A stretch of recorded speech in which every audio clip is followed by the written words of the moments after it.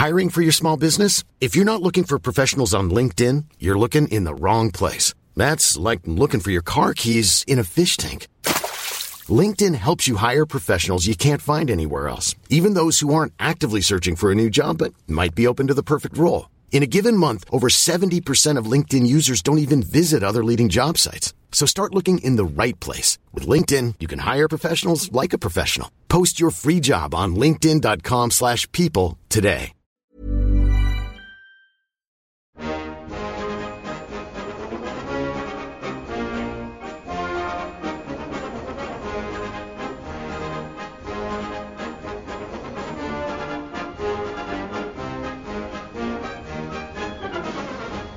Welcome back to the Rugby League Digest. I'm Michael Adams, here with another one of our case studies. This time it's a Manly Warringah special with friend of the show, host of ABC Overnights, Rod Quinn. How are you, Rod? Michael, I'm very excited to be doing this. As you know, I'm a huge fan of what you've been doing and what you've achieved so far. I can't wait to see or to hear what happens at the end of the 1996 season. I've got a feeling it'll be a really happy ending. So very much looking forward to this season of the show. Wow, I can't believe you'd do me like that, Rod. You were nice enough to have me on your show, which gave me my ABC radio debut. So I was thrilled with that. I was very happy to be able to return the favour and have you on the RLD. But now I'm stunned that you come out so brazenly. Like. You'll be shocked in a moment when I do reveal something very special. So anyway, okay. That is all ahead of us. We'll get into all of that. Now, we're not going to really touch on much of current day Manly, but in the wake, we're recording this late on Anzac Day night, in the wake of a stunning Manly victory against the Tigers this afternoon, I have to ask the question, are Manly actually good? I think they're good if they've got Tom Trbojevic. You know, if Tommy Turbo is at his best and if DCE is at his best as well, and they both had fantastic games today, then yeah, Manly, I think, I hope, I'm crossing my fingers, will finish around about where I thought they might finish, which might be 6th or 7th, and you never know. A win in week one, all of a sudden you're a win away from a preliminary final. So I know we're 3 wins into the season and they've got Penrith next week. But, you know, who knows what happens from here? I'm finally a little bit bullish about Manly's prospects this year. I just cannot believe that this is the same team that we saw in the first 3 weeks when you wondered if there was going to be a win all season. We penciled in Manly versus the Dogs in July as the wooden spoon off. And now suddenly you're looking like a top 8 team. So a long way to go. I don't want to jinx you, or maybe I do. Maybe let's end the run right here. And don't forget that the teams that beat them, you know, the Roosters, okay, in the first round, that was a big loss. But they're a very good team. And then they were beaten by a surprise packet, you know, St George, and then beaten by Penrith. So, you know, they were being beaten by a really good side. So maybe we had the wrong end of the stick with Manly this year. Maybe we needed to get them to play some really dud teams first off and see how they went to get them. Because, I mean, the West Tigers were terrible. Like, they were playing as badly as any team I've ever seen this year. And Manly were all over them. I was so pleased with the way Manly played today. Yeah. So a long way to go in the season, and we're not going to get too much into the weeds in this episode because it's not really... Can I say one thing about that, though? Go for it. That with Manly, yes, we've had fantastic results over, you know, decades and decades, but the thing that we're most proud of is no wooden spoon. Yeah, I know. As soon as Manly get away from that wooden spoon zone, then I think, yeah, this is going to be a successful season. I don't want to run second last or third last, but even if we run, you know, 10, 11, 12, fantastic. Nowhere near the spoon. I was actually, that victory by the Dragons that you mentioned, I actually went to a pub and I was with a table full of Manly fans. It was me versus about 6 Manly fans. I left that pub very happy, of course, but on the train ride home, I was thinking, this is the year. I think they're going to do it. Finally, I don't have to hear that from Manly fans anymore. Well, Sir George Illawarra never won the spoon either. We should remember that. Yeah. But, you know, with teams like Canterbury and Brisbane, And up until a few weeks ago, North Queensland, I mean, they are really bad. I mean, North Queensland have improved, of course, but Brisbane and Canterbury are pretty terrible, and Manly are nowhere near as bad as those two teams. No, and I think that the Tigers have announced themselves as right in that mix as well. So, well, they're going to be sacking their coach, possibly. So that's what happens if Manly beats you, you sack them. But let's get to the crux of why we're here. So our last case study was the Fibros Western Suburbs. So I thought it was only fitting that we jump to the Silvertails next. And I think knowing your vintage, it's probably in that era that you have a lot of fond memories. So I want to start by, getting a sense of where it all starts for you as a Manly fan. It starts very early in Manly's great successful era. And here's the stunning news for you, Michael, that for about a game in 1970, I was a St George fan. And so 1970, I was very, very young, just starting to know what rugby league was about. And we had a St George stove, as many people did in those days. And we had a St George clock and a St George fridge. And so I thought, well, the only team I can possibly go for is St George. And then they lose the 1970 preliminary final, and all of a sudden I have to choose a team. I can't choose South, so I choose Manly. Sure, they lose that grand final, but after that it's all Manly. So I was a St George fan for sort of one game in the semi-finals of 1970, and then after that it's all Manly. Now, I don't think this has ever been discussed in a rugby league context before, but there was an incident in that grand final, wasn't there? Something happened to someone's face, I believe. The details are very hazy, but I know you never ever hear anyone talk about it. It's like there's this code of silence that's descended that no one ever talks about it. I'll tell you something that a lot of people may not know about that grand final is that Manly, who lost, I think it was 24-12, the most number of points scored in a grand final by a team that doesn't score a try. So they scored 12 points, which is all from penalty goals and field goals. Field goals in those days, wow, it was so strange in those days, worth 2 points. Thank God that's not like that these days. And so 12 points Manly scored and didn't score a try. And I know, weird story. But yeah, okay, so, it was a stupid thing that John Bucknell did to John Sattler. Did it cost Manly the game? I doubt it, but I think didn't he become a missionary at some point? Yeah. He really had to go and, sort his life out, and I don't know that he ever played against John Sattler again. Yeah, I can't remember the details. We actually, in the old incarnation of the show, we did a history segment on that, and I all I can remember is Sattler being outraged that John O'Neill would sign with Manly, saying they're the bastards that broke my jaw. That's all I remember about the aftermath of that. But so the aftermath of that would have to be he'd have to be angry at John O'Neill, Ray Brannigan. Yeah. And then everyone else who left South. So there was a couple of other blokes who went to Manly, and I'll get to this. It's something that we definitely will want to talk about later on, is that everyone walked out of South, and Sats was one of them. I think he went to Queensland, didn't he? Well, I guess going to Queensland doesn't really count. I'd say Sats is in the clear, but the rest of them, yeah, you're very right. And this is the start of a pattern that is going to be very significant when we talk about everything that happened with Manly through the 70s and then everything that happened with Manly's boss, Ken Arthurson, in the 80s and beyond. So this is really the start of a change in the game. And then we get to that, legendary period for Manly in the 70s, 4 premierships, and they're on their way. So I want to, maybe start with your memories of that great team. And I'm particularly interested to hear some of your thoughts on Bob Fulton as a player. Well, Fulton, of course, without Fulton, Manly would not exist as the club we know today. He came to them in, 66 or so. There's that famous story that he and Peter Peters are sitting on the roof of the grandstand watching the 65 grand final, promising that they would be there. 3 years later, he is playing for Manly in a grand final.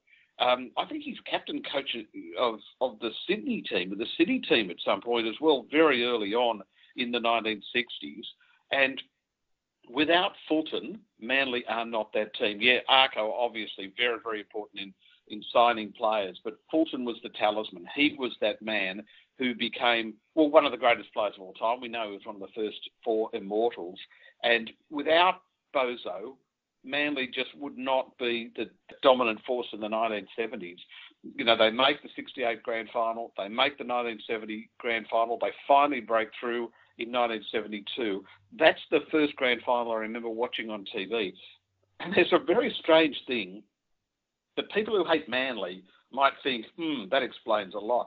But I remember, and this is so clear, even though I was just a kid, I was, in primary school, watching the preamble to the 1972 grand final on the ABC, and they're interviewing players and people and celebrities as they arrive at the ground. Who do you think will win? And one of the people they interviewed was Keith Page, the referee. And they say, well, who do you think will win? He said, I think Manly will win. And I think, hang on a minute, you're the referee. Even when I was a kid, I thought, no, hang on, that does not add up. Now, I'm sure he sort of qualified it by saying, if both teams play to their best, Manly will win. And fair enough, Manly were undefeated, I think, going into the last 15 or so games of that season. They did not lose a match from May on in 1972. So, I mean, they were without doubt the dominant team. And you look at the players, obviously with John O'Neill coming across, but, that back line was sensational with Graham Eadie and Ray Brannick, and Ken Irvine had come across from Norths because he wanted to win a premiership. Max Brown had come from Canterbury as well, and he scored a lot of tries. Ian Martin, one of my favourite players, he was the 5'8". Dennis Ward was the 5'8" in 72, and then John Mays in 1973. You had Terry Randall was there in the forwards. I mean, it was the classic Manly lineup, which is a mix of superstars who, were playing for Australia, or these journeymen who never put in a bad game and always did their best. And they, Alan Thompson was another one, both Alan Thompson, the 5'8" later, and Alan Thompson, the second rower as well. They always did their best, and Manly got the best out of them that maybe they didn't get at other clubs. So I remember the 72 grand final very well with Manly beating East. I know there's, people talk about various things that happened in that game. There was maybe a forward pass, but Manly were easily the better side and they should have won it. 73, everyone talks about the 73 grand final as well. But to me, I mean, it's all on YouTube, but I really urge people to watch it. It's the commentary of Alan Marks when Fulton scores that first try in 73. And we know that they only scored 2 tries and scored both of them. One was a spectacular one in the corner to wrap up the game in the second half. But that first one in the first half, where you can see he is watching what is going on, the Cronulla defence is kind of relaxed, and then Fred Jones takes the ball from dummy half and then just turns, and there's a bit of a flick pass, and Fulton accelerates from a standing start, goes through the Cronulla defence and runs round and scores. And Alan Marks, doing the commentary for the ABC, and just the way he picks up on what's happening, he goes, Fulton, the brilliant Fulton, knowing that only Fulton could have scored that try. And that is what made Fulton, the great player that he was. That was just a fantastic grand final. I know everyone talks about the violence in that grand final, but it's the 2 tries that Fulton scores. And I think it's Kevin Ryan is the other commentator, and he says, especially at the end where he scores the try in the corner, Fulton scores the try in the corner, he says when Bobby Fulton decides to score a try, he scores it. And again, it's this pass that kind of pops up, I think, from Graham Eadie, and Fulton is there to take it and runs diagonally and scores. It's a great game, but it's such a dominating performance by one player in a grand final. That's, a great memory to me from those early years. To me, the most impressive thing about Manly in the 70s is that it's basically 3 eras, and it's so rare that a team can stay dominant in different eras. So they have those 2 premierships, then East take over. You kind of think that's when, teams kind of fall away and a new challenger emerges. But then they are right back there in 76 getting it again. And then perhaps most impressively of all, they do it again without Fulton in 78. Exactly right. So 76 is Fulton's last match for Manly. I remember so well being devastated that he went to East. And I remember, I think there was a newspaper item or article or his column in the paper around the time of the 76 grand final. And there's so much speculation. Is he going to leave? Is he going to stay? And he was Manly. He'd been there for 10 years. He never played a game in reserve grade. That's what you always hear about Bobby Fulton, is that he played over 200 games and never played a game in reserve grade at a time when probably someone like Max Krilich played 100 games in reserve grade. Mm-hmm. He could have gone to another club, but he didn't. But Fred Jones, he was a World Cup winning hooker. He was the premiership captain in 72 and 73. And Krilich was happy to just stay in reserve grade until finally he goes into the side in 76. And, of course, they win the premiership that year, and he's the premiership captain in 78 when they win the premiership. So Fulton never played reserve grade, whereas other great players at Manly obviously played a lot of reserve grade. And he left to go to East, and he did it for the money, and I'm sure he did it with Arco's best wishes.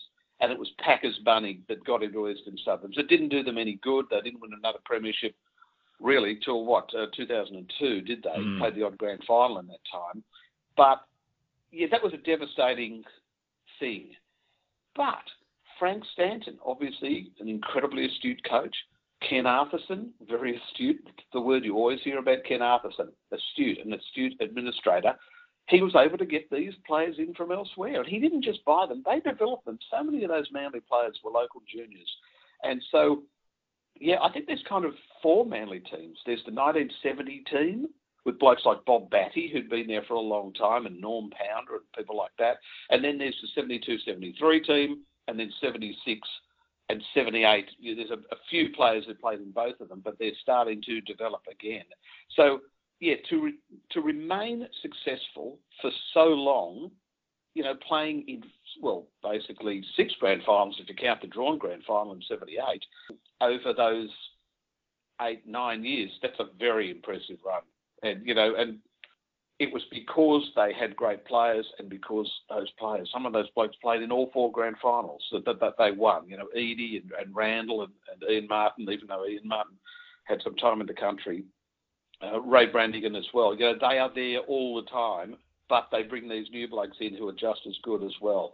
And they were an easy team to follow in the 70s, I suppose, Manly, because not only were they successful, but they played a great brand of attacking football. Manly were renowned for the attacking football they played because they had these fantastic backlines. Of course, you say they're an easy team to follow, but they're also a very easy team to hate. Have long been known as the team that everyone wants to see lose. I'm putting it to you. Do you think there's any truth in the idea that it was maybe 78 where things really started to turn in that direction? A lot of controversy with the semi-final series that year. We had Greg Hartley going from reserve, refereeing reserve grade to getting the grand final gig, and a lot of innuendo about things that may have happened in 78. This is also when you have the idea of this cartel, this inner circle, with Ken Arthurson, one of the key members of that. Do you think it is in that 78 era where that public perception really started to turn against Manly? Yes, I do. And, of course, I think it's ridiculous. I know there was this, we hate Manly. And a lot of people still hate Manly. But I'm sure they don't know why they hate Manly. It's just probably their parents hated Manly. I was going to say, I was told to hate Manly, so I do. Exactly. So for what reason? And if you ask somebody why, they would not be able to put their finger on it. And some might be able to say, back in 78. But it's about jealousy. That's certainly part of that. And any team that is successful, people are going to be jealous of them. We see that right now, don't we? With the Roosters and all the talk about the sombrero and the Storm and how they get all these advantages. It used to be Canberra and the Broncos. The other teams were very, very jealous of them. I don't think it was any different with Manly. When one club is so much better than the others, the other clubs should be trying to build up to that level, not drag that top team down to their own level. The Roosters were outstanding in the mid-1970s. We've talked about that, 74, 75. They won those premierships. What did Parramatta do? They went and got Jack Gibson eventually. Now, I know he had that time at South in the meantime, but, they wanted the best coach, they went and got Jack Gibson. People always say, oh, Manly went and stole everybody's players, which, okay. So we look at that.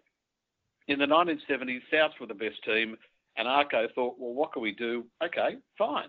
Let's go and get some of their good players. Ray Brannigan and John O'Neill, mostly.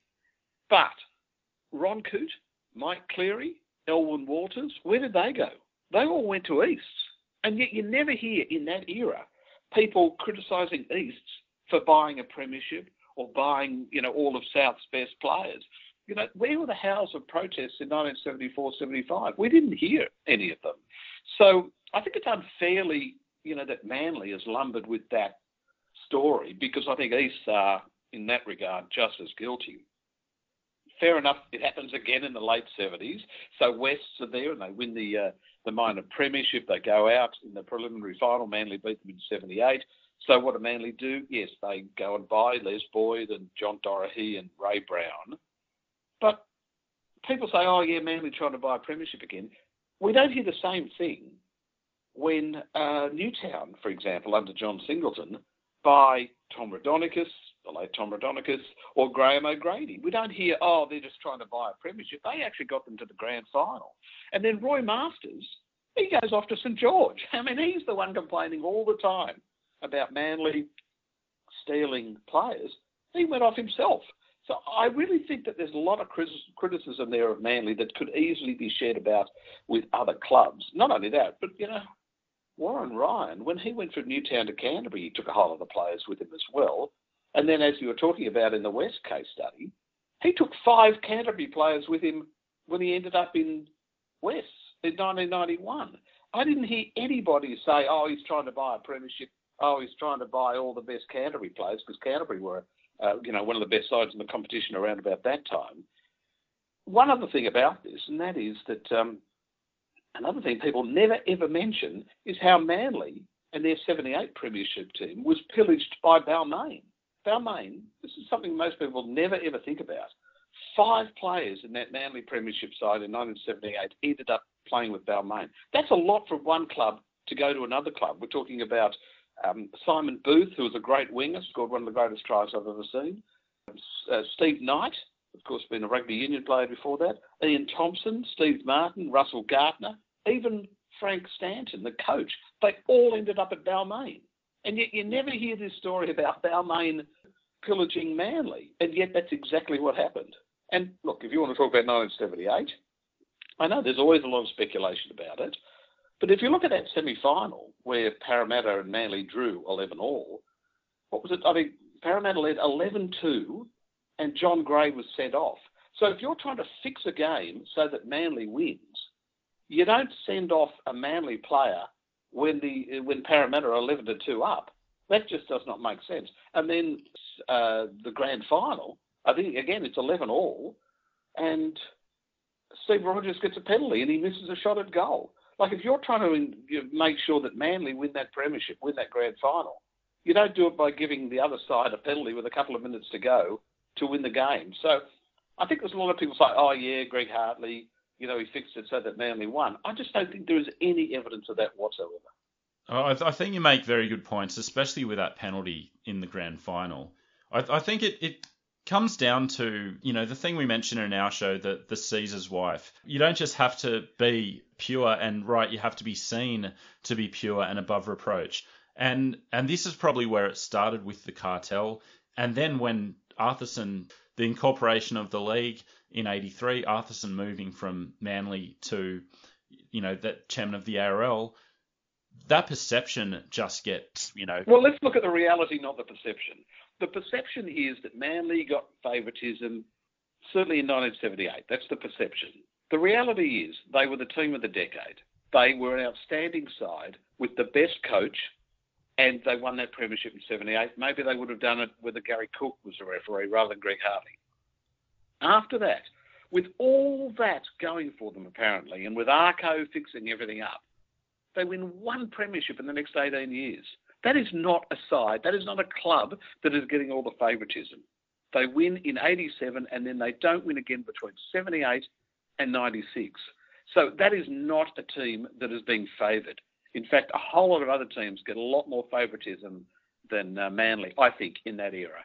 I think the only thing you could possibly say, and I don't know, and I'm not casting aspersions on this at all, but the fact that Max Krilich was captain on the 82 Kangaroo Tour, it always was a bit surprising to me.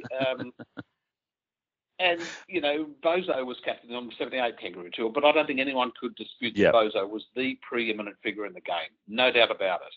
Max Krilich, he performed mightily, he scored a try in one of those test matches. He was a bloke that obviously people looked up to. He was a premiership winning captain as well with Manly. So you've got to look around for those sorts of leaders. It did surprise me perhaps that he was the Kangaroo captain in 82, but whether Arco had anything to do with that, I have no idea. But maybe someone might would look into that. But that's about the only true evidence of somebody getting a slight favouritism. And don't forget that, and I remember it so well from the night they selected the 82 Kangaroos after the grand final, when Manly played and lost, by the way, we should point that out. So this favouritism, I don't know where it comes from when Manly lose to grand finals in a row in 82 and 83. They were labelled the worst Kangaroo team of all time. So do you really want to be captain of the worst Kangaroo team of all time? I don't know. Yeah. To paraphrase Jack Gibson talking about Scott Fulton's Super League contract, I think Max Krilich had a bit of help. Super League's a different matter. Scott and Brent, I'm sure they were looked after. But I think the point is, and I don't know if it was made on the podcast or not, it would be a terrible, terrible look if Super League came along and gave Scott Fulton, 5 times what the ARL was giving him, so that the Australian coach's son was actually playing Super League. I think, as bad as it looked at the time and still looks now, I think the best thing for Scott Fulton was to remain with the ARL, and they gave him a certain amount. He's not the only bloke that got over the odds money, that's for sure. Yeah, I think with all the millions squandered in that period, we can call that $100,000 a write-off. Exactly right. Oh dear. But let's we've been going a while now and are nowhere near Super League, but I don't want to get there just yet because Andy and I did a special on the 1987 season. It was 3-part. We spent about 3 hours on that season, which I loved researching that era and that Manly team. It was the first time my heart was broken by Manly with your thievery of Michael O'Connor. But that is a great team. So can you talk to me about some of your thoughts about that 87 team? What a team. What a backline. Dale Shearer, Darryl Williams, the first New Zealander, I think, to win a premiership was Darryl Williams. Michael O'Connor, Cliff Lyons, Des Hasler, and then Phil Daly, Mal Cochran, Kevin Ward, Noel Cleal, Ron Gibbs, Fatty. That is just class right across the park. And they just did it at the right time. They could have won those premierships in 82 and 83. They were really heartbreaking. Obviously, that Parramatta side was an outstanding team, one of the greatest of all time. But Manly had problems in 82. Ray Ritchie was the coach, and he was probably too nice a bloke, and they got Ray Brown across from Wests when they already had a hooker, and that was Max Krilich. And so there was all this problem about who would play hooker, and in the end, Ray Brown started the grand final, and Max Krilich didn't come on until near the end in 82. And Manly had been minor premiers. They led they won the major semi-final. Won the major semi-finals 20-0. They should have won that grand final. They didn't.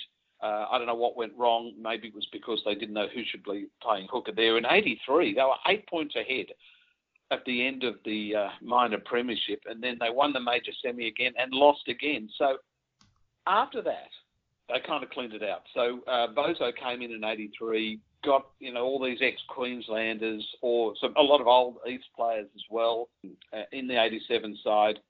That was just an outstanding team. They won a lot of matches in a row that season. I suppose they were lucky they came up against a Canberra side that was on the rise rather than a really great side in 86 like perhaps Parramatta or Canterbury. Who knows if they'd played one of them in the grand final, whether Manly would have won. But it's just one of those years, isn't it, that you take your chance. That is your 1 year to win it, and they took their chance and they won it. And of course, as you talked about in in that series. Yeah, there were problems at Manly that year. I mean, Bozo came back. That's fine. He'd been there for a couple of years, hadn't really done anything. They had made the semis in 84, 85, 86, but, mostly lost that first game and were out. In the 83 grand final and the 87 grand final, there were only 2 players left. So they made a grand final only 4 years earlier, and yet Fatty and Crusher were the only blokes left from that 83 team that played in the 87 grand final. So Bozo knew what he was doing. He got these new players, and they came together for that 1 year, because we know it kind of fell apart the next year, because first match of the 88 season, that infamous game at Lang Park, the Broncos' first game, and Manly are thumped. So what happened? Because when I look at that team, it just seems so stacked. And a team that, as Canberra did in the years ahead, it seemed like Manly were primed to be like a dominant force, and it just never happened. And I mean, maybe if you got Gene Miles and Wally Lewis, like you came very close to, things could have been different. But how do you see that? Well, that's interesting, because they were supposed to come down for the 87 season. And there was that famous press conference where Wally joked, we're signed with Manly, but in fact, no, we're staying in Queensland. I'm glad they didn't come down, because Wally was kind of at the end of his career, starting to be at the end of his career, and I think he was not the player that Manly wanted. They had Lyons and Hasler there in the halves, perfect. And if Wally had come down and Gene Miles, and Manly had won the premiership in 87, which they did anyway, people would have just said, that's just Manly, they bought another premiership. And I'm glad they didn't do that. So they stayed at the Broncos. What happened over the next few years, of course, is Bozo leaves, Graham Lowe comes on board as coach. I don't think he was the right fit. I think Manly always is best, and you look at it from their premierships, Manly is best when they have an ex-Manly player coaching the side. So it's, Ron Willey, it's Bozo, it's Frank Stanton, it's Des Hasler. The 8 premierships all come from people who were Manly people. And Graham Lowe was not that. Manly would make the semi-finals nearly every year, but they'd go out in the first week, and they were usually beaten by Brisbane. That happened about 4 times, I think, in that time. I remember also that they had a lot of New Zealand players. They were nicknamed Maori Warringah at one point, I think because of Graham Lowe, who I think is overrated as a coach. He didn't really ever perform at international level. And then there was that, I'm sure you remember, that infamous match where Queensland and New South Wales in Origin, and Mal Meninga smashes Michael O'Connor in the face. But of course, no one's cited, because Graham Lowe's coaching Queensland, so he doesn't want Mal out, and Tim Sheens is coaching Canberra, so he's not going to, as New South Wales coach, cite his Canberra star. So I really found that entire thing extremely unpleasant. I think Manly were better off when Graham Lowe left. I know, he's a lovely bloke, I'm sure, and he's had his health problems, and I certainly wish him the best. But I think Manly were at its best, is always at its best, when an ex-Manly player is coach. And then Bozo came back in 93, 94. But you look at those players, they were not as good.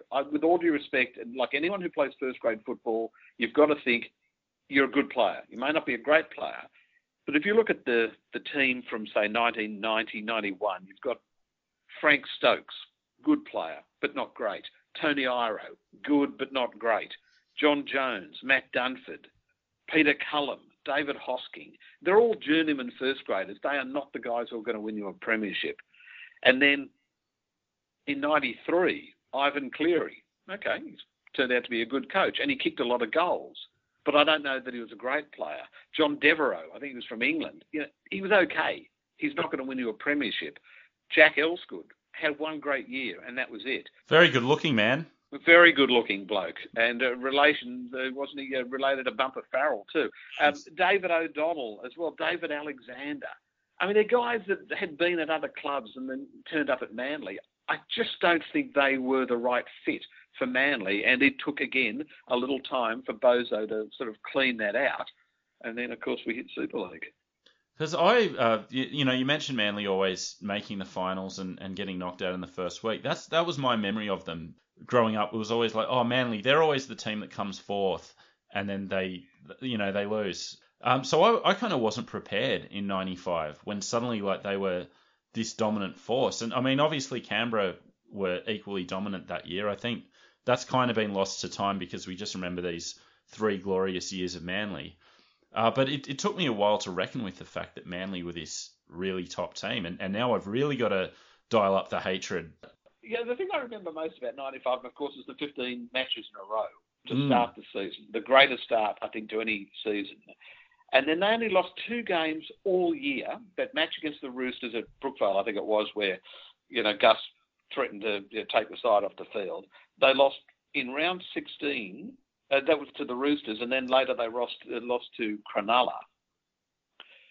But that was it. And, they should have won the grand final. And, when people talk about Manly bias, they have got to look at the 1995 grand final. It's one of the worst refereeing performances in history. Without any doubt. With all due respect to Eddie Ward.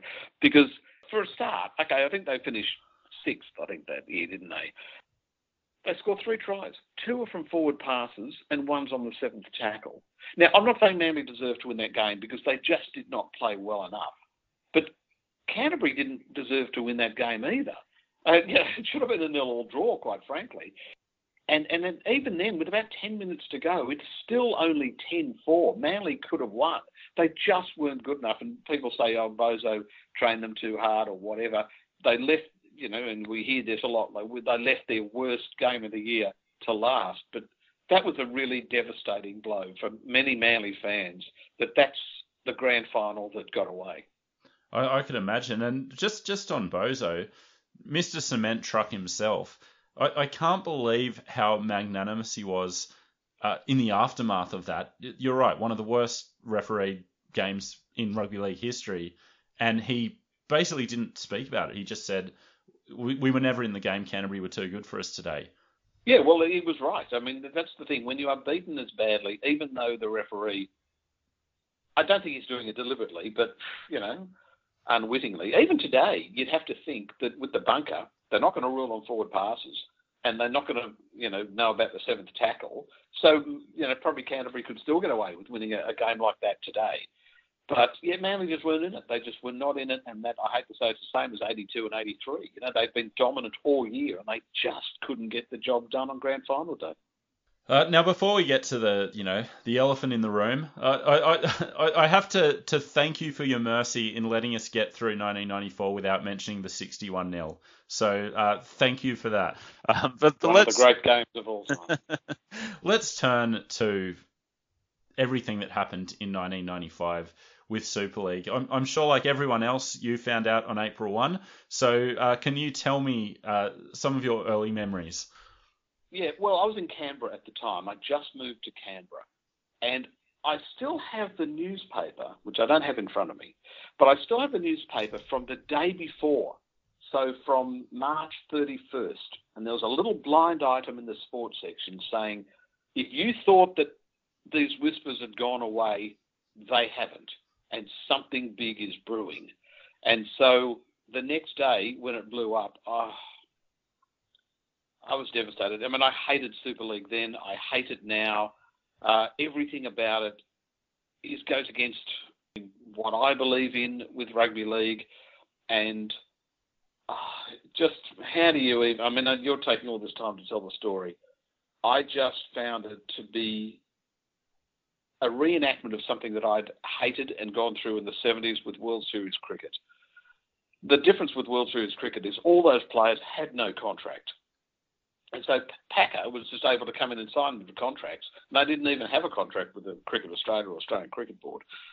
With Super League, all these blokes did. The clubs had contracts, I presume, with head office, and the players all had contracts with the clubs. So how somebody could come in and just sign them up and start a new competition was beyond my belief. But of course, hey, we've seen it this week with soccer as well.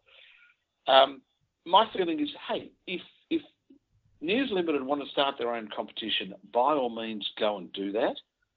Start your own clubs, cite them somewhere, put them somewhere, and then wait till there's a whole lot of players off contract or sign players when they're off contract.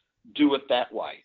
Don't come in and start breaking contracts the way they did. I really thought it was disgraceful. Then it's often been said about Rupert and certainly News Limited that they never had a monopoly that they didn't like, and they wanted a monopoly on rugby league, not only the the covering of the game, the TV coverage of the game, but they wanted running the game as well.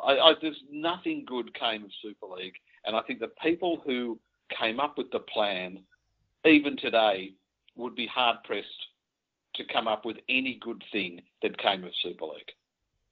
There's a lot to unpack in that answer, which I want to take the time to do, but I want to go back to the very first part of what you said there with the similarities between Super League and World Series cricket.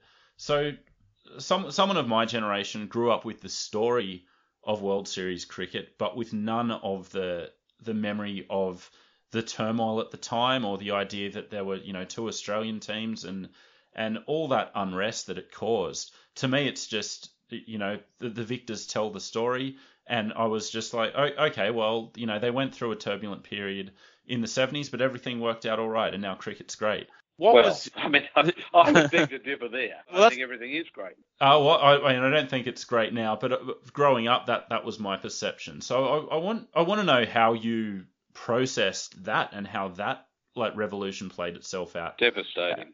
That was far more devastating to me than Super League. As much as I love rugby league, I love cricket very much as well. Mm. And you talk about how history is written by the winners, and Channel 9 won, and they kept telling their story. I remember when Kerry Packer died. Here's a guy who was without doubt a giant of the Australian media landscape. 2 minutes into the obituary, they're into World Series cricket, as if that's the only legacy he has. He's got a terrible legacy in other things, with casinos and all sorts of stuff like that, and how terrible, say, Channel 9's coverage of rugby league was. You've talked about that on the program a lot, on the podcast. The idea that someone with money, some bully with money, could come in and buy up a country's cricket team so that he could play his own games on TV for his own TV network, so that they could fill up the local you had to in those days have a certain amount of Australian content on TV, and he did it by playing endless hours of cricket. That was one of the reasons. Not only that, there was a contract that the ABC had with the ACB to screen cricket. Packer wanted them to break that by offering more money. It's people like Packer that money is everything. So if you throw enough money at a problem, that problem goes away. And you can't do that. They had a contract and they wanted to honour that contract, and Packer said, forget that contract. Don't worry, I'm going to buy all these players up. Those players didn't have a contract, as I said, with the central body or the states or anything like that. And good luck to them. I don't blame the players. They were finally earning some money. But they were being manipulated by a bloke that, if Cricket Australia, or ACB as it was then, had just rolled over and said, rightio, you can have the TV rights, World Series cricket and Kerry Packer's benevolence to all these players, that just simply wouldn't have existed. Cricket would have gone on the way it always had, except that it would have been screened on Channel 9 instead of the ABC. And how did there's some interesting parallels there with the TV side of things. And I think we've tried to make the point that the framing of the war as just Packer versus Murdoch is simplistic and not the whole story. But how do you square that then, seeing Packer on the side of the ARL? And again, this is the thing, that when he lay down and closed his eyes at night when he went to sleep, did he ever think back, somebody's doing to me what I did to them? The ABC had a TV contract with the ACB to broadcast cricket. He wanted to usurp that. He wanted the contract to do it. Somebody else was then about to do that to him.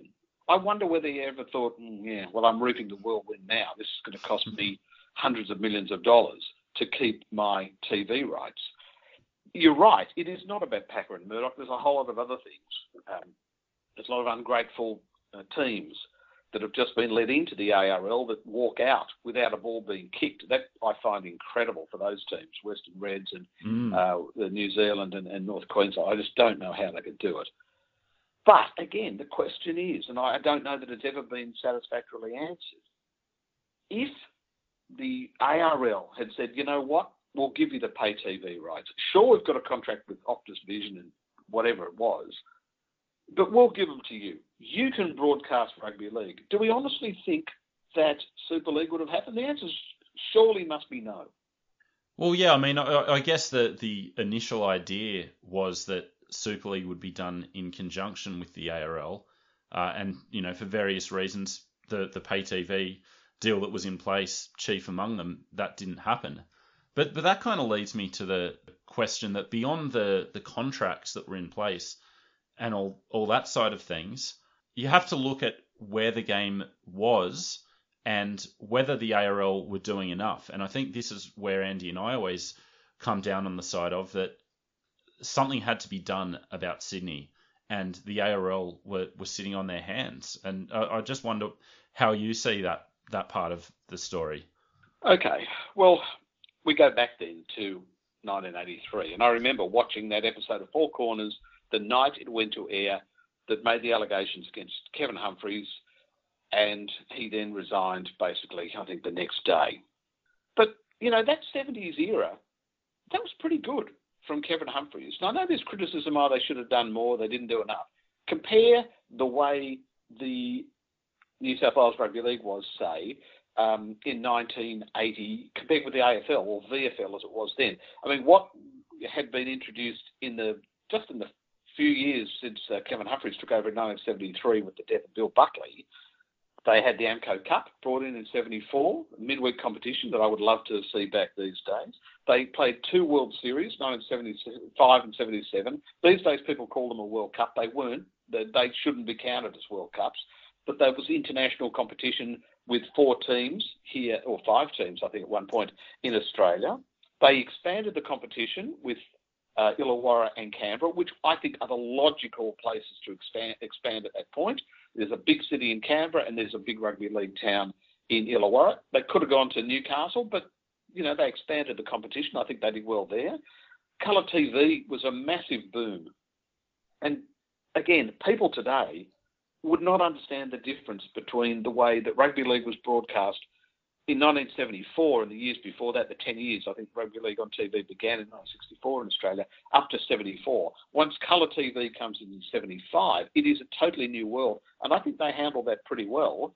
There was, coverage on 2 channels, which you don't get now on free-to-air. It was on the ABC, which had 2 matches a weekend on the Saturday and the Sunday. And then you had Rex Mossop and coverage of all the other games on Sports Action on the Sunday morning. These days, you get free-to-air on 1 channel, on Channel 9, and that is it. In those days, you got them on 2 channels. They had TV coverage of the Rothmans Medal as well. State of Origin was developed in that time and began in 1980. I think the development of the game, the expansion of the game in the 1970s was actually done pretty well. Now, they didn't reduce the number of teams in Sydney, which they could have done, but I think they were maybe waiting for teams to go broke eventually. I don't know. But I think that Kevin Humphreys created the modern game, and I don't think there's a lot of criticism could be made there, because if you look at the AFL or the VFL as it was then, they weren't expanding. They weren't doing it. It was exactly the same number of teams that have been playing for the last 70 years.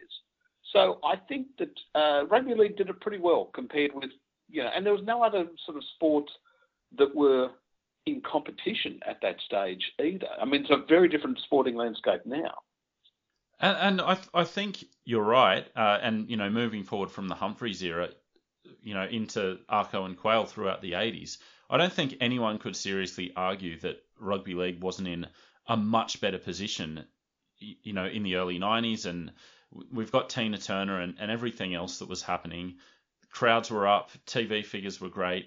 It was all looking very good, but it just seemed, and, this was in our research, finding some insiders talking about just an air of complacency that was creeping in to the administration. And then you've got a failure to reckon with Brisbane, who are becoming such a dominant force and such a strong off-field presence.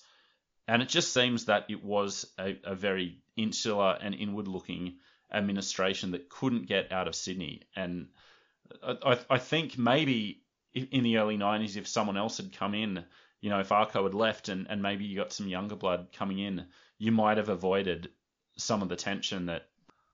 Except that, as you have pointed out in the podcast, most of the people running rugby league died in office. So, you might want some new blood, but you got to keep... I think Arco and Quayle did a great job. I agree.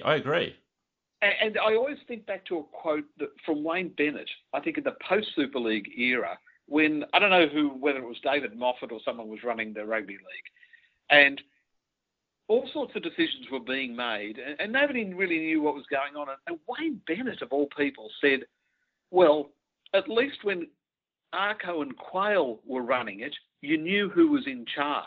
Mm. And look, they expanded the game. And in those days, this is obviously looking at the American model as well, that when the NFL or Major League Baseball or even hockey, that's a classic example. They went from 6 teams to they've got 30 teams now.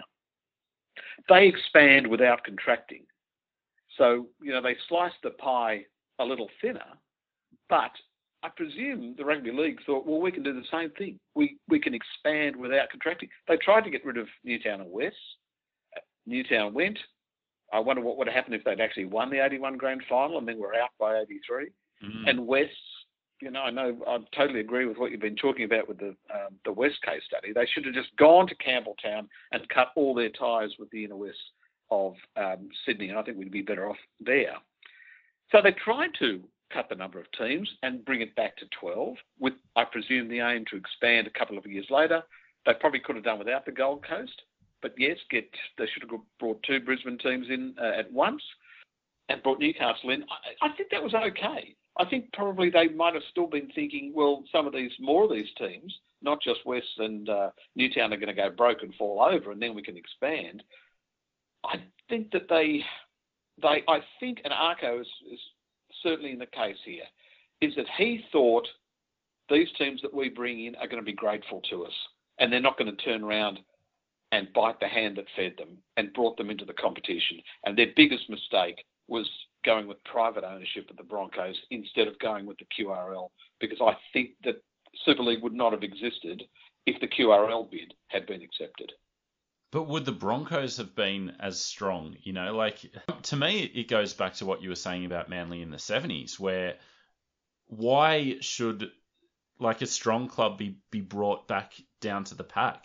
Why should, instead of going with a successful and innovative new way of doing things, go with that same, Blazers and Brill Cream style administration, which had taken the game to a point, but was it compatible with the coming decade? Well, I don't think they knew what was going to happen, and that's why I think they should have gone with a QRL bid, obviously, in hindsight, rather than going with a private ownership model, because we've seen it doesn't always work out. No. Look at the Broncos now, and you look at the Gold Coast, you look at Manly, you look at any of these teams that are privately owned, they're not necessarily all that successful. No, and for every Russell Crowe, you get 10 Nathan Tinklers. Exactly right. So maybe, you get a situation like at the Roosters, where it is basically privately owned, and it's one person who does it rather than a committee. Yeah, and I think what Andy and I are the kings of hindsight. We can tell everyone what they should have done because we've got the benefit of 25 years of it playing out. But so I am very sympathetic to the ARL, and I do think that Arthurson and Quayle in particular did a great job. But I guess I'm maybe more ambivalent than you about the actual benefits of Super League. Where I think we agree is that the model that Super League presented was just fundamentally at odds with the game of rugby league and the people who follow it. And I just, to me, it was a spectacular misreading of the room. Yeah, absolutely, totally. I once heard it described that rugby league was tribal warfare fought by mercenaries. And they thought that the mercenaries, would win. And the tribes won. And we saw that with soccer this week as well. That people don't want to give up their team for some Frankenstein team. I know, as a Manly fan, I never, ever warmed to the Northern Eagles whatsoever. And whoever thought the idea of the Northern Eagles, Manly and Norths playing on the Central Coast, was the idea of how a modern football club should be run, they've got no idea about what football is. Now, I agree there are too many teams in Sydney, but which ones do you get rid of? And which fans do you alienate? They chose to alienate the North fans, and has that made much difference? I mean, North are still playing. They play in the feeder competition. But it's not an area that rugby league was particularly interested in at all anyway, on the north side of Sydney or the north shore of Sydney, which happened to be where I was living. So, do they want to annoy Cronulla fans? Do they want to get rid of the Balmain fans? They've already kind of done that. I think it's way beyond time for rugby league to do something, but it's never going to happen now. I think we're stuck with these 16, possibly now 17 teams, and no team is sort of going to go broke right now. That's the problem, and we need at least one or two teams to decide that they are going to merge and amalgamate. I'm not against them, but it's got to be where the fans are involved rather than just forced by head office or by owners. So let's talk about your. I don't want to get too far ahead and talk about now or the Northern Eagles yet. Anyway, I want to go back to. I will say one other thing about Arco, and that is I think his greatest legacy is that the people that run the game these days aren't necessarily affiliated with clubs. So that's the most important thing of the Arco era, is that Peter Volandis, Andrew Abdo, they aren't affiliated with any club. You would hope that they're making the decisions for the best interests of rugby league, which I think Arco definitely was. But as you say, it has to be seen to be done as well as actually being done. And I think that's the ultimate. We think of Dave Smith, even Todd Greenberg. I know he was at Canterbury, and you never really always associated him with Canterbury. But some of those blokes that ran rugby league after Arco weren't club affiliated. And are you saying that's a good thing or a bad thing? No, I think that's his enduring legacy. And it may be a good thing. I think, we need to know that somebody knows who Benji Barber is. But, it is important that we know who the Australian captain is. If you're running rugby league, you need to have the confidence of the fans. Yeah, it's funny. It's something that we've talked about a lot. The driving force and the handbrake on rugby league is rugby league men. You can't run rugby league without them. Anytime an outsider does come in, it goes terribly because there's just this inherent mistrust and you're never going to have that credibility. But then it seems there's a limit on what rugby league men can achieve. So it's a funny one. So one other, I'll just say one other thing about Arco in that whole Super League court battle and everything, I think he was pretty much beyond reproach. His old mate, Peter Moore, was found to be corrupt by the judge, and no one said anything like that, remotely like that, about Arco or Quayle.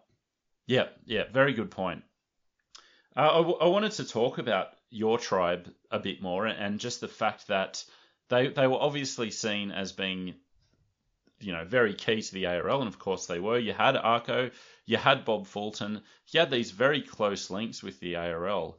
But then coming into 97 and, before the future was decided, it seemed that there was it was being talked about almost as a given that Manly were close to going off to Super League, if there were two competitions in 98. And I don't know how close they got, behind the scenes, but just the fact that could even be discussed, shows you that things weren't as they were in 95 by 97. I'd like to know how close that came. I mean, I obviously was not inside. I'm a fan. I'm sitting on the other side of the fence. I could not possibly imagine that it would happen. But, at some point after Super League had won that second court case, people were looking for lifeboats. Nobody knew how this was going to shake out. We didn't know how it was going to end.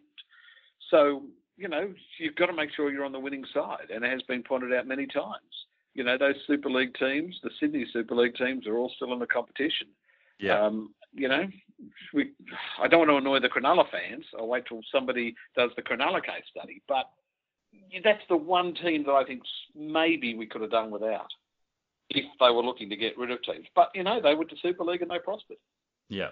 But, in discussing late 97, we're glossing over some, a very fruitful on-field period for Manly. So I am going to give you the floor to discuss the 96 premiership. but before we get there, so three grand finals in a row, one premiership. What do you think par is in that scenario? Look, it's happened a couple of times since then, hasn't it? It happened with the Roosters in 2002, 3, 4, where they only won one premiership. It happened with the Storm recently as well. They only won one premiership out of 3 grand finals. Par, I would think, with that team, should have been 3 grand finals, to be honest. 1, okay, fair enough. It is the classic Manly team, this team of legends and journeymen. So Matthew Ridge, Jeff Tuvey, David Gillespie, Terry Hill, John Hopewade, Cliff Lyons, Steve Menzies, Ian Roberts, Nick Kosef, Owen Cunningham, Daniel Gartner, Danny Moore, Solomon Hamono, Mark Carroll. I mean, that's an all-time great team. And yeah, you're right. They only won one premiership. And in 96, they deserved to be premiers. They led the minor premiership from June until September. They dominated the grand final, even allowing for that controversy. To this day, I think he was tackled, but, you know, that's just me. The referee didn't. St George finished 7th on the ladder. Manly were minor premiers and in that minor premier position from June. I don't think anyone could possibly say that Manly didn't deserve to win the 96 grand final. Yeah, I still get Dragons fans talking to me about the Ridge tackle. And, like, you're so right. Manly were the better team all year. It'd be hard to imagine. I'm thinking maybe West in the early 60s. It's hard to see a team as good not winning a premiership. And so I'm quite philosophical about it. And when I think back, 96 isn't even a major heartbreak for me. Certainly not compared to some of the footballing heartbreaks I've enjoyed as a Dragons fan. It's just one of those things where the better team won and we just happened to come up against them. Yeah, well, you've got to remember, you finished 7th. A team that finishes 7th should not win the premiership. Not only that, it was St George's last ever grand final. And I think that's kind of forgotten in the St George Illawarra era, is that it was an unexpected. You weren't supposed to. It was a bits and pieces team that was put together with spare parts. You didn't even have a team at the start of the year, and somehow you made the grand final. It's one of the, with all due respect to that team, it's one of the worst teams ever to make a grand final. And you didn't deserve to win. If you can be philosophical about it, I can be philosophical about the 97 grand final as well, because that was a weird year, obviously, the split competition. The ARL, for some reason, decided in a 12-team competition to have a 7-team semi-final series, which never works. There is no way of making a fair 7-team semi-finals. Manly played, remember that? The Manly-Newcastle semi. Newcastle. Yeah. So Manly won and went into the preliminary final. Newcastle lost and went into the preliminary final. How does that work out? So that was a totally pointless game that also gave, I think, Manly a sort of a feeling that they were going to beat Newcastle the next week. Remember, there was all that thing. Oh, they played them and beaten them, 17 times in a row or something. Manly should have won. I mean, there's no doubt about it. Manly should have won that game. But for all their dominance, yeah, a lot of things went wrong for Manly that day. They were never more than 10 points ahead. People, I think, tend to forget that. Would they have won it if Ian Roberts and Matthew Ridge had played? I don't know. Maybe if Ridge was there, because Shannon Nevin was a good player, but he was no Matthew Ridge.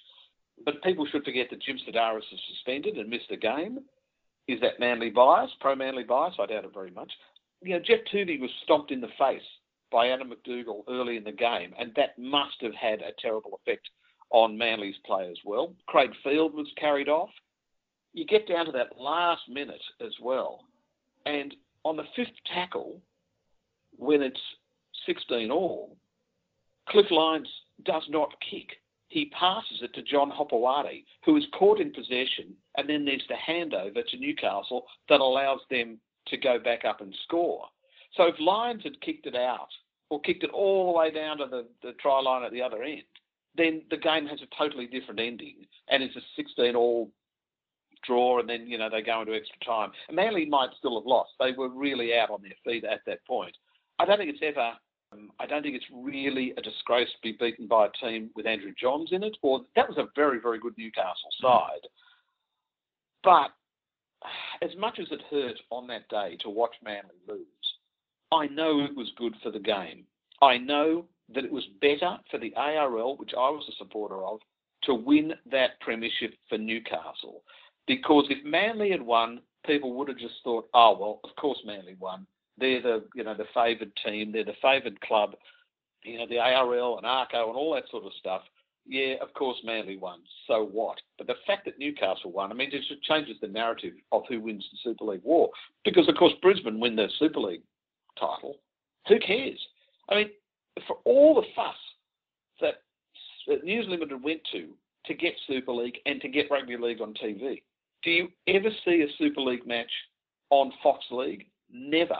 When they, at grand final time, run the old grand finals, you never see the 97 Super League grand final, which was a pretty ordinary game as far as I recall, with Brisbane beating Cronulla. Everyone wanted a Brisbane-Canberra grand final, but, Cronulla kind of snuck in there. And, who cares? Who cares about it? Because Brisbane won. They were supposed to win Super League, and they did. The thing I also remember about that was that the Super League copped a bad break because I think it was the week before that, perhaps, it was the night of Princess Diana's funeral. And everybody was watching that. They were not watching the Super League semi-finals, one of which I think, or a couple of weeks of them, were played on a Monday night of all things. So, that really took a lot of the wind out of the sails of Super League. And that Saturday night grand final, no one cared, played at QE2, I think, whereas that beautiful Sunday afternoon when Newcastle beat Manly, okay, I'll give it to them. Good luck to them. They were a great side. It was the best thing that could have happened to the ARL. And that's the one grand final that Manly have lost that I can look at and think, okay, I hated the way it happened, but at least it was a great try that won the game. At least there was some drama there, and it wasn't, a blowout. Yeah, it would have been tragic if, if it played out the way you suggested, if Cliff Lyons had kicked it and we were robbed of that finish. Just while you were talking, I want, we all know the World Club Challenge was a debacle in '97, and that is probably the one thing that prevented a Super Bowl being played between Newcastle and Brisbane. With the way the fixtures were, there was a lot of talk about a potential Super Bowl, and in the end, there were too many scheduled games. You had Super League tests as well, that it was just not feasible. And you just wonder if they hadn't had that World Club Challenge, they could have had a Super Bowl. I wonder if that would have gone some way to legitimising the Super League competition. Because you're right, it's just that whole season from the Super League side has just disappeared. It's just not on the radar of anyone. Would you think that they were trying for 2 years prior to that, and then, a year maybe planning it in '94, to finally get on the field? Then Super League is played. I've got to say, I barely watched a game. In Canberra at the time, I was living in Canberra at the time, it was kind of hard to avoid it.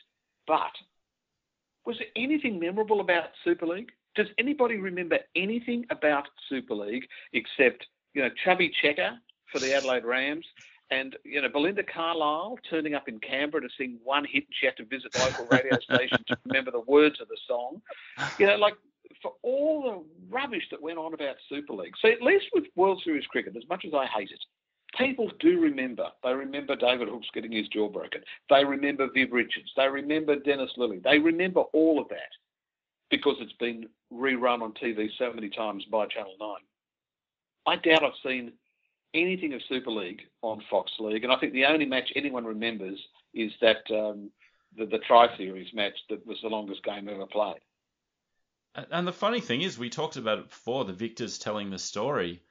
News Limited were, in almost every sense, the victors, and yet they're not telling the story. So it does stand out, doesn't it? Well, it stands out that it has to be up to you guys, you and Andy, to tell this story at length, everybody having their say. And yet, have we seen a 30 for 30 style thing on Fox League about Super League? It is their story to tell, and they should be telling it. With all their Matty Johns shows, and that's wall-to-wall Matty Johns from what I can see on Fox League, we never see a proper documentary. I might talk a little bit about Super League, and they all laugh about how much money they got. That's basically the level. I'd love it if maybe somebody sat down with John Rebo and Arco and Quayle. But why not? Why not an hour-long documentary? We had the 25th anniversary. You and I spoke about it on radio. And yet nothing. We heard nothing from Fox. It's almost as if they're embarrassed that they were part of it. That, once they got the rights, that's it. That was what they were after. They got those rights, end of story. Well, maybe if someone would make that documentary, I could wrest control of my life back, because I'm a long way from seeing any light. But just as we finish, I think part of the reason for that is in that bitterness and the way that the fans just fell out with the game. So I want to ask about your experience as a Manly fan going into the Northern Eagles, and how you felt about it all, and where you were emotionally. Yeah, emotionally very neutral. That I loved Manly. I still love Manly, but for 3 years they didn't exist. And because I was living in Canberra at the time, the worst thing that happened to Super League in Canberra was the rise of the Brumbies. And they played their first game in Super Rugby in 1996. The Kookaburras had come into the Sydney Rugby competition in 1995 and had got to the grand final in their first year. In 97, the year of Super League, the Brumbies made the final against the odds. No one expected them to make the final, and they made it against Auckland, then the biggest club in the world, the biggest provincial rugby team in the world. And then, after that, 2000, they're in the final at Canberra Stadium. In fact, it snowed that night. It was the night before the infamous West Tigers Canberra game snowed. So that was the night before, was the Super Rugby final, where the Brumbies led for like a minute and a half at the end, and then they lost right at the very death. But then won the next year. They won in 2004 as well. They were in the final in 2002. In 2004, the greatest football game I've ever seen, where the Brumbies are leading 33-0 after 18 minutes against Canterbury Crusaders, the greatest team in history. That's what Super League was up against in 95, 96, 97 in Canberra. So the Raiders were going okay. Obviously, they'd come off being premiers in 94. But all of a sudden, there was some competition. And it was, in fact, competition from their own side because, Super League was a product invented for News Limited and Foxtel to provide content for that. So that really affected. And so I was a huge Brumbies fan. I went to all those games, all those home games, and I really fell out of love with the Northern Eagles. And it took me a long time to fall back in love with them. I mean, they had a terrible run. They just weren't very good. And, you look at the blokes in the team, this is not a great Manly team.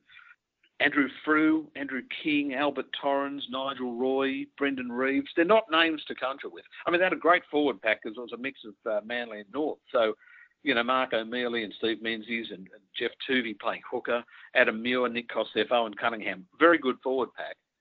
But, they're being coached by Peter Sharp, who's not a Manly man. They, and I mean Manly as in with a capital M, but, and then Brett Kamali, he gets signed. He's going to be their franchise player, which is a term I hate. And Fatty says we can build a club around him. And I thought, no, Manly they're not a team or a club that is built around some bloke you bring in from elsewhere. They are built from the ground up. They get good players from elsewhere, but it's never just built around one person, even allowing for the Bob Fulton years. So that just never rung true with me, and he only stayed 1 year anyway. They finished 10th out of 14. They finished 9th out of 14. They finished 14th out of 15. They would have run last in 2003, Manly, but South was so bad. We were really lucky that South were as bad as they were. But then in 2004, what do? They get a Manly player back. They get Des Hasler to coach them. And at this point, this is when the privatisation vote takes place. It saved Manly, in the interim, and we know the problems that have occurred with, warring owners of Manly. It didn't help them in 2005. Again, they finished 8th. In 2006, they finally made the semi-finals again. They're unluckily beaten 28-0 by St George Illawarra. I mean, that was so much closer than 28-0. And then all of a sudden, out of the blue, they win the premiership in 2008 in the greatest game of all time, which was their 40-0 win over the Storm, which to this day is still an astonishing match. That the Storm, as great as they were, a team beat them 40-0. And this is only, they get to the grand final, of course, in 2007 and are beaten, but this is 3 or 4 years after, and I'll just read this. Their first round team, Scott Donald, Luke Williamson, Paul Stevenson, Jai Mullane, Daniel Heckenberg, Nathan Hollingworth, Ian Donnelly, Sam Harris, Shane Dunley. They are not all-time great players, with all due respect to any of them who might be listening. That is not a team to build a premiership out of. But somehow by the time 2007 to 2008 arrive, Brett Stewart, Michael Robertson, Steve Bell, Steve Mattei, of course Jamie Lyon, him coming to the club was just such an important thing. Matt Orford, who had gone to the Northern Eagles, I think, at some point, and there was a bit of a swap there. Brent Kite, Jason King, Glenn Stewart, suddenly they had brought these blokes through and they were premiership winners, and that's the sort of club that I loved. I was well back in love with Manly by the time they won the 2008 grand final. And then 2011, I think the thing that, talking about that thing about not ever running last, the other thing that Manly fans are immensely proud of is that they are the only club that have made a grand final in the 50s, 60s, 70s, 80s, 90s, noughties, teens. They've won a premiership in the 70s, 80s, 90s, noughties, teens. I hope that we win another premiership in this decade, or at least make a grand final to keep that streak going. But no other club can make that boast. And I think that's an extraordinary thing about Manly, is just how they've been able to reinvent themselves so often with Manly players. And I don't know where the next coach is going to come from. I don't know who's going to replace Des Hasler, but he's got to be a former Manly star. Well, Rod, that little spiel has just made me hate Manly all over again. So, I've got to thank you for 08 for, erasing the scars of 75. But I do think, despite, what I've said, rugby league's more fun when Manly are good. So I do kind of sincerely hope you guys can turn this around and that the last 3 weeks are a sign of things to come. But beyond all that, I want to thank you so much for joining me for this episode. I think I learnt a lot, and I'm sure our listeners did too. So thank you so much, Rod. Well, I say thank you to you, Michael. What you are doing with the whole podcast series about Super League, it's what should be done, and I'm glad that you're doing it because you take the time to do it. But hopefully it's going to inspire, someone at Fox League to do something of their own about Super League and do it properly. But I love the podcast. I do. And so many other people do. So thank you so much for everything you've been doing. And I honestly can't wait to see how it ends. Appreciate it. All right. Thanks, Rod.